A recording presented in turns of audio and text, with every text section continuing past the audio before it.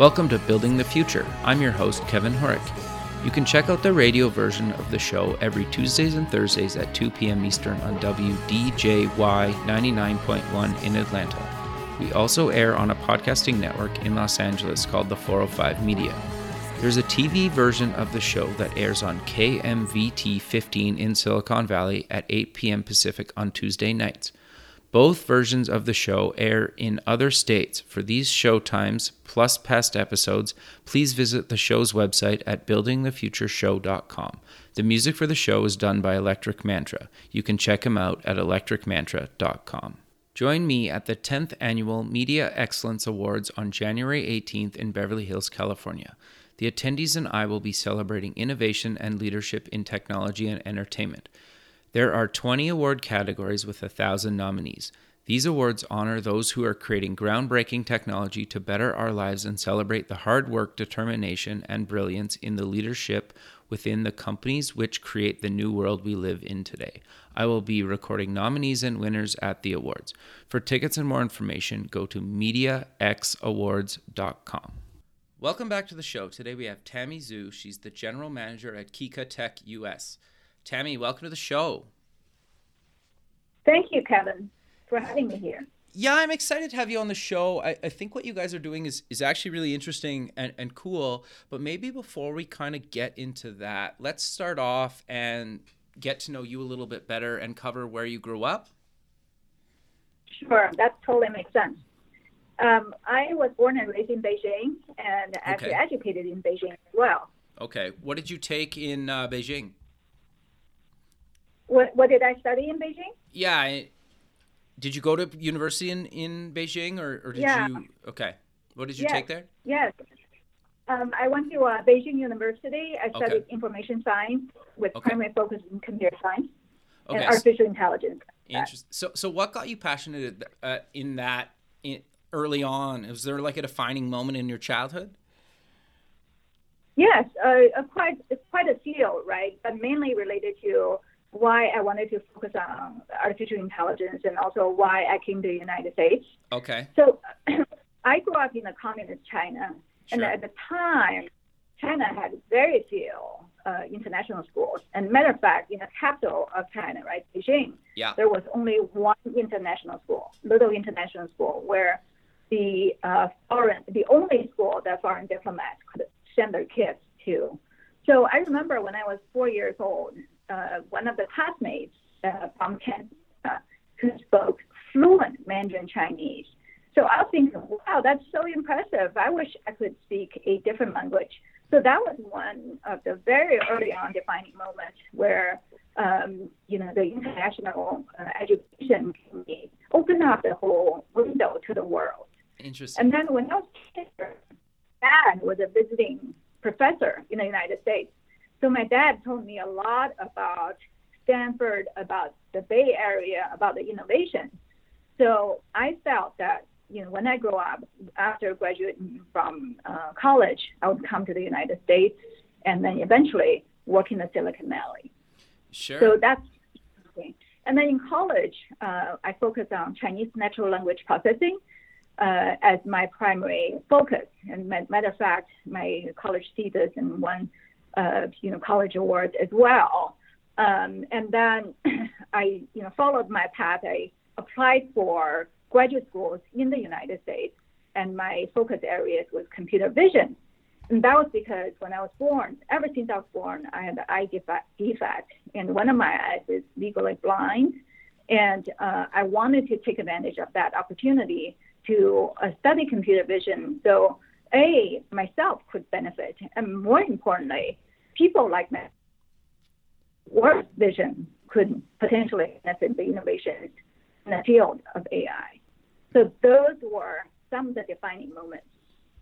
No, that's fascinating, and that's really cool. So you've been to kind of a bunch of different universities, but walk me through. You graduate. You've worked at a bunch of companies. Walk me through up until your current position. Kind of walk us through that kind of journey. Sure. So I went to Beijing University, which is the most prestigious university and competitive university in China. And that really shaped my character and being very progressive and wanting to always be the number one, right? And also the school was very much of a, looking into the world. So that really formed the foundation in my formative years. And then I came to the United States. I studied computer science, and then studied master's. I got my MBA. So, and then in between, also I practiced as a software engineer, writing Borland C++ compiler. Wow. So, as you mentioned, right, you practiced engineering for 2 decades. So writing programs is one thing, but writing compilers is whole another level. Other level. Well, those languages aren't easy to learn, right? Like there's a lot simpler languages to actually program in. So I commend you. and matter of fact, I have to say, even today, I still benefit from those early years of practicing engineering. Sure. I guess like once you understand how to program and the logic, it never really goes away. The languages you might write different syntax now in different languages for the web or whatnot, but and the languages you mentioned still exist today, but that logic never goes away, and understanding software at that deep of a level is gotta be beneficial in your day-to-day career. Yes, I'm very grateful for that. Sure. And then, so I practiced engineering for 3 years, and then I figured out, because my personality is somewhat extrovert, and I enjoy interfacing with people, and also I wanted to get into business. So I can, I can still practice in technology, but switch the business side. So I got my MBA and then practiced business ever since. Wow, that's really cool. So how did you get to your current role? Walk us through that. So after MIT, I immediately joined a startup, right? Okay, sure. In the startup, I could probably remember Excite at Home. At the time, we're inventing the high-speed broadband. Sure. And the high-speed was one MSP. So I joined Excite at Home, and then I went to AOL. Okay. Then I joined one of the advertising firms in the world, but it was of large corporations, and I decided to join startups. And that was about 3 years ago. That was pretty much still at the early stage of this whole renaissance of AI for this period. So I joined one other startup until a year ago. I joined Kika. Okay, so what is Kika, and why did you decide to come on board? The mission of Kika is to revolutionize communication with AI. So that's directly in my field, right? And at Kika, we break down communication into three areas. Okay. The number one area, information sharing. The number two area is about expressing personal feelings and emotions. And number three area is about sending requests and having your request fulfilled. So if you were to look at the AI products in the market, so for example, right, they address the challenge in the area of sending requests and having your request fulfilled. For example, you say, hey, Alexa, can you play a song for me? Alexa then play a song for you. Sure. Google Home, what's the weather like today? Google Home will tell you what that is, right? For Kika, we're addressing all three of these areas of challenges and their communication. And that's far more complex than just focusing on one area. No, I 100% agree. So you started out, it's right now, it's a keyboard that people install to their smartphone or tablet, correct? Right, correct. So I'm so glad you brought it up, matter of fact. So this is the entry point for Kika to enter into AI, right? Sure. So we're not just a keyboard, just another keyboard. There are plenty of keyboards out there. Right. And with the overall mission in mind, we want to improve how human to human communicate with their emotions, with their personalities, and also with the information. And so far, our product has been very successful, ranked as number one in Google Play Store. We have 400 million downloads worldwide, wow. 60 million monthly uniques. Wow. And more importantly, the product is highly engaging, that our users on a daily basis, per user, they use 120 times a day. Wow, that's amazing. Congrats on that, because that's actually really hard to do, right? Like for any app on the store, on either store, to have that many downloads is actually really impressive. Yes. Yeah. Matter of fact, a lot of products, right, including some of the AI products in the field, right? You spend some money, you think, well, I want to give it a try. So you see the immediate adoption, the very quick peak at the time of purchase. But a week or a month after the purchase, you see the drop of usage. Totally. Because people have tried it out. They know of limitations. The novelty has worn out, right? Whereas for our product, the adoption continues to grow. And sure. This is, matter of fact, one of the key competitive differentiation factors for us. Sure, because basically everybody, you use the keyboard in most apps on your smartphone throughout the day, right? Like, and so it makes a lot of sense for you guys to use that as the gateway into kind of all this stuff, which is actually really fascinating to me. But I'm curious to know how to, like, for people that haven't tried it, kind of, I know it's hard to kind of visually or like talk about how it looks through audio, but how do people kind of use the keyboard? Is it similar or different to kind of their current keyboard? Because when I tried it, it was natural, and like you don't really, it looks a little bit different, and that's part of, I think, one of your differentiators. But it's not like you need to really learn anything. You just say, use this keyboard instead of my default keyboard, and you just go. Right, exactly. And you got that. And the ways we measure the success, right, or eventual success of our product is by three things. And again, tied to what we talked about, the AI part, right? And how do we use AI to enhance communication to the extent so we can measure how fast that is. Fast meaning from the time the sender of the information, from the time he or she has the intent to communicate, to the time the audience actually receives the information. How long is that? Can we reduce that amount of time by providing smart context? Can we predict what they're trying to say? And can we help them type before they even finish typing, sure. Right? And this is exactly what we're doing, and we're continuing to improve. Another area is while they're busy, can they communicate accurately, hands-free? So there are a couple of things, right? Accurately meaning that a lot of times when a person expresses his or her own idea, the audience may not interpret it as the way of the original intent. And how accurate that is, that's a challenge, and we're trying to address. And also, we're integrating features such as voice and other features into our product, right, to make it more convenient for our consumers.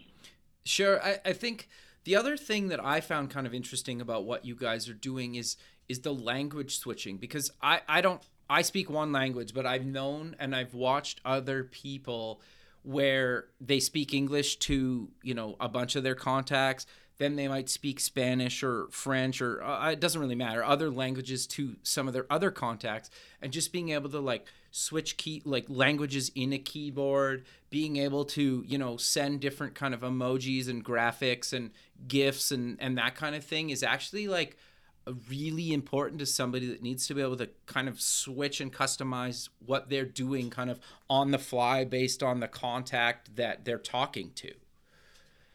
Yes, we support 150 languages. That's one thing. Another thing you touch upon is that, especially for certain ethnic groups, right? When English is not their native language, they tend to communicate in mixed languages. Totally. So, for example, messages, they mix Chinese with English. Sure. And our application can support this level of usage. Wow, And that's really cool. Our product is one of the very few products that can support that at a scale. Sure. No, that makes a lot of sense. So I'm kind of curious then, like we've kind of touched on AI and stuff like that, but I want to dive a little bit deeper into kind of how the platform kind of leverages, AI and kind of deep learning and some of the natural language processing stuff that you guys are doing, because I think that's actually really cool, and I've never really seen a keyboard kind of do it like you guys are doing it. Sure. At Kika, we define AI technology, right, as three key components. Yeah. Number one is we have a large volume of training data. And this is essential in artificial intelligence, because without the large volume of training data, you won't be able to train your algorithm to identify the right pattern, right? Or the pattern that's out of norm. So that's number one necessity. And number two necessity is AI technology. So some of the buzzwords you're hearing, right? For example, machine learning, or for example, deep learning, and all these fall into AI technology or techniques. And the third one is that there needs to be compelling use cases. Okay. So with all three combined, then that makes an AI company. And we probably hear, well, not probably, matter of fact, we're hearing almost every company is an AI company now, right? Sure, and based on this criteria, that actually filters out quite a bit of companies that are leveraging AI technology versus companies that are truly AI technology. So tying back to your question, Kevin, at Kika, we have very large volume of training data. That's because we have 400 million downloads and very high engagement rate. And every time a user uses it, that's additional training data for us. Sure. So that's one. The second thing is we have this very sophisticated mathematical model and algorithm, deep learning, to analyze the data, understand usage behavior, and predict usage behavior. So when you text to a friend of yours, we can predict who you're texting to, what context, and what you're about to say. And even though your typing may not be 100% accurate, we know what you're about to say, and we help you present you with the sentences that exactly reflect your intent. So, sorry to interrupt you, but so based on the type, like, I don't know, say it's like my best friend or like my mother, obviously the conversation is going to be different and the tone's probably different. Not saying one's better than the other, but it might just be, you can predict, okay, Kevin's talking to his mother, so he's probably gonna, use this type of language, and he's talking to his friend, he's probably going to use this type of language. You guys can do stuff like that. Is that what you're kind of describing to me? Yes. So let's use an example, right? Say you're talking to your mother or your mom. Hey, Kevin, did you sleep well last night? Sure. And you wouldn't want to tell your mom that you partied till 2 a.m. in the morning, like no Sure. tomorrow. Right? Sure. You're going to say, sure, Mom, yes, I got plenty of sleep. I'm in my good health. Sure. Whereas when you talk to a friend and say, hey, Kevin, what up? Did you have a good night? You're going to say, hey, buddy, of course. Yeah. Okay. And your night be night, right? Sure. So this is just an example that we can tell the difference. No, that's actually really cool. So I'm curious then, for people that kind of switch, because you guys are on Android and iOS, correct? Yes, correct. Do you guys, like, if I use the keyboard on my Android phone and then I use it, say, on my iPad, for example, or my iPhone or whatnot, do you sync the data between the two different platforms, or is that still not there yet? Yes, we sync the data. So we have very good understanding of user data. Okay. However, we keep privacy policy in mind. We privacy policy so that user identifications are not linked to usage behavior. That's one. Okay. And two, we don't sell user data. Right. Okay. No, that's actually really interesting. So how do you guys kind of predict stuff related to specific apps, or do you? Like if I'm in my email, is it different than if I'm in like a chat client, or how does that kind of work? You just brought up a very interesting point. Matter of fact, till now, right, users could use our application in all different communication apps in a very similar way, given that each of the communication apps give us the similar type of APIs. So assuming the same condition, then the functionalities would be the same. But then I think, Kevin, you brought a very good point in that when different users use different applications, they may have different, or our app will need to service these needs differently. Right.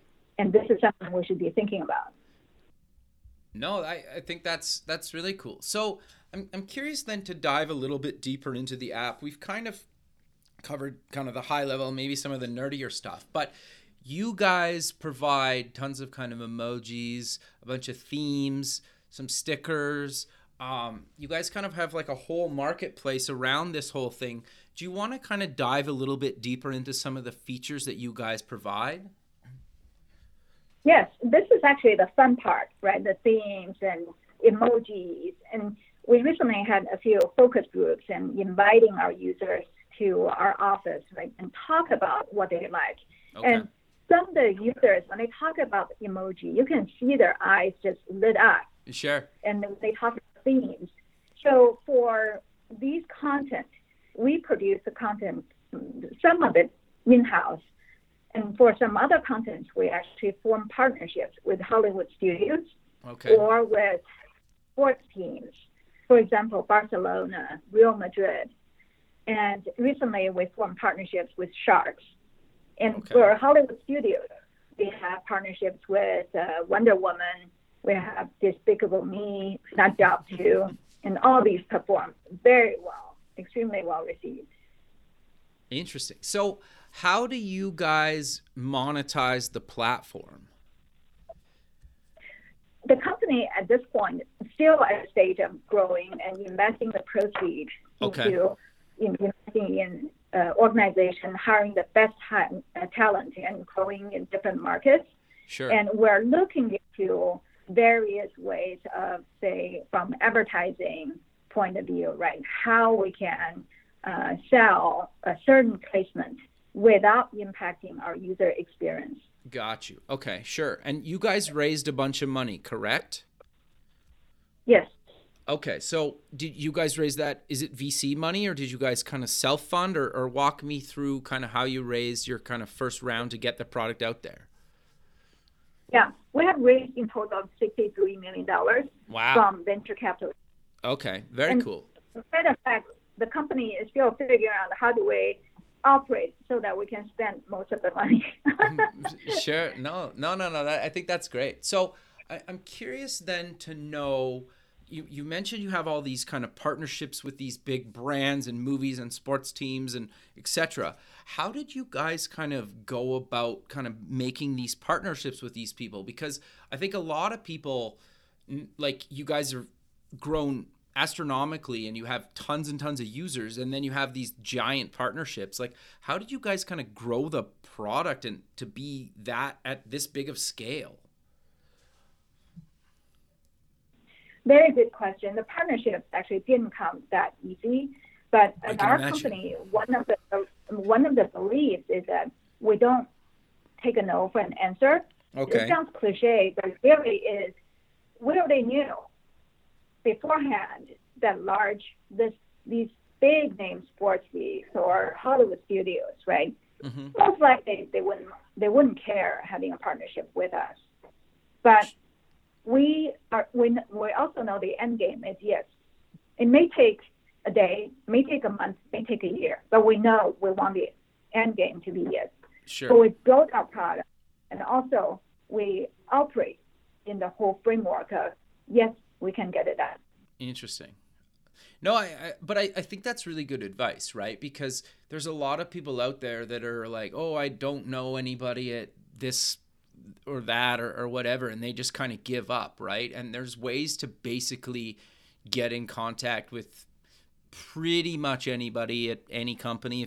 There's tools out there, there's ways of doing it, there's LinkedIn and there's paid tools and there's other ways to doing it. So that's actually really, really good advice. Is there anything though that you could talk about and how to market, your app or, on kind of Android and iOS? Because I think a lot of people struggle with that and are always kind of wondering. At Chica, we don't believe in spending a lot of money in marketing because we're a startup. And Sure. we focus on developing the quality and features of our product. So the number one step is that we build a very solid product that's easy to use that our consumers love. Sure. That's the number one. And number two thing is when our consumers love to use our product, they tell their friends and family. Sure. The word spread. And number three is, as the word spread, we have more users. As we have more users, there are more users. Then we're able to achieve the number one place in Google Play Store. And that's a critical momentum where we can get more users. So this is really like a snowball effect. This is how we get from nothing to where we're now. No, I think that's great. It's actually really fascinating to me because I love talking to people like yourselves that are willing to open up about kind of how you guys do some of this stuff, because I think a lot of people are scared to kind of reach out to some of these big companies or brands or whoever to actually get them, involved in the product, because for basically anybody's reachable nowadays. Through LinkedIn or, there's apps out there that you can pay monthly fees for that basically index contact information for pretty much anybody on the planet. So I think it's pretty cool that you guys have been able to do what you guys are doing and then kind of tying in the, all the AI stuff around this. But I'm kind of curious to know, where do you guys kind of see this going? Because it's almost endless. Is that a fair statement? Yes, it's endless, and also we need to make sure our product roadmap continue to stay on a course where AI and also communication intersect, and we continue to develop and innovate. Sure. So are you guys looking at building other apps, or are you guys sticking with a keyboard, or what do you guys kind of see in the roadmap? Yes, we actually have a lot more exciting news to share in January. Okay. And we have a number of new products coming up, but right now it's still a little bit premature. Sure. So once after we are at the stage where we're ready to share, then Kevin, you will be the first to know.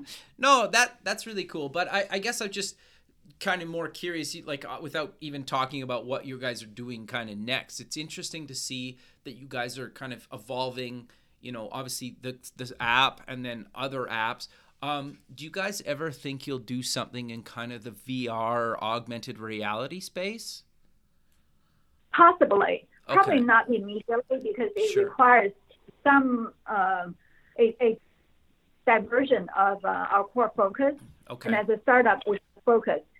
But at some point, maybe it's too early to say. Sure. So when you guys have kind of partnered with these kind of big brands and whatnot, do you guys have to pay a licensing fee, or is it just kind of it depends on who you guys are partnering with, or how does that kind of work? It really depends who Okay. we work with. Okay. And we try to create a opportunity that both partners are benefiting, and also we focus on long-term partnerships. Sure. Yeah, no, I guess. And then when you mentioned earlier about kind of monetization down the line, working with some of those big brands and having the relationships with those, like, is awesome, right? And then building a community around it. Yes. So how Yes, does it we're work? building- Oh, go ahead. Sorry. Yes, right on. We're building an ecosystem. Sure. Right? So are you letting your users contribute to the platform in any way, shape, or form?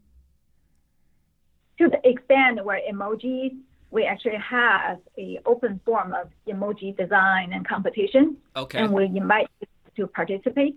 We also believe the more users are involved, the more likelihood they're going to use the product, and the more likelihood they're going to tell their friends that, hey, look at the feature or this emoji, I designed that, and take great pride in that. Sure. No, I think that's really good, because I'm just looking through, some of the stuff in the app already. Like the stuff's really well done and the artwork's really cool, right? And so I think leveraging the community side of this thing makes a lot of sense. The other thing that I definitely wanted to kind of cover, kind of as we're coming to the end of the show, is you guys bring kind of Swipe, which is one of my absolute kind of favorite keyboard features, no matter what keyboard I'm using. But you mentioned you can type faster. Are you guys doing Swipe a little bit different than kind of the traditional apps, or is it kind of similar to how you're doing? Because you mentioned it was faster to type and whatnot earlier. Are you guys kind of doing the same thing with Swipe? We have Swipe as well, and we have our in-house algorithm, and we continuously compare the quality and also the speed of Swipe to other top-notch products in the field, and make sure our performance is the best in the category. Interesting. And then I'm obviously the suggestion and what I'm trying to suggest is getting better over time too, as I use the app and others are using the app, correct? Yes. The more you use the app, the more data we have to help us, and also the more likelihood the app understands your usage and make it more accurate for you personally. Sure. Well, Tammy, we're coming to the end of the show, so let's close with mentioning where people can get more information about you guys and actually download the app on either store or both stores. Sure. Yes, our consumers can download from Google and from Apple. Okay, and it's just KIKA and then keyboard, or either or works in the store for search, both, or just Kika? Yes. There could be a number of ways, right? It could be Kika keyboard in Google Play Store, or say Barcelona keyboard, right? Okay. And our keyboard, or Wonder Woman keyboard. So really depending on Interesting. So there could be many ways that users do the search and our product would show up. Okay, very cool. And then they can go to your website, KIKATECH.com, Kikatech. Right on. All right. Well, I really appreciate you taking the time out of your day to be on the show, and I look forward to keeping in touch with you, and have a good rest of your day. Thank you, Kevin. Thanks for your time. All right. Thanks. We'll talk soon. Thanks for listening. Please visit the show's website at buildingthefutureshow.com. Also check us out on Facebook at Building the Future Show, and follow us on Twitter at Building Show. The music for the show is done by Electric Mantra. You can check him out at electricmantra.com, and keep building the future.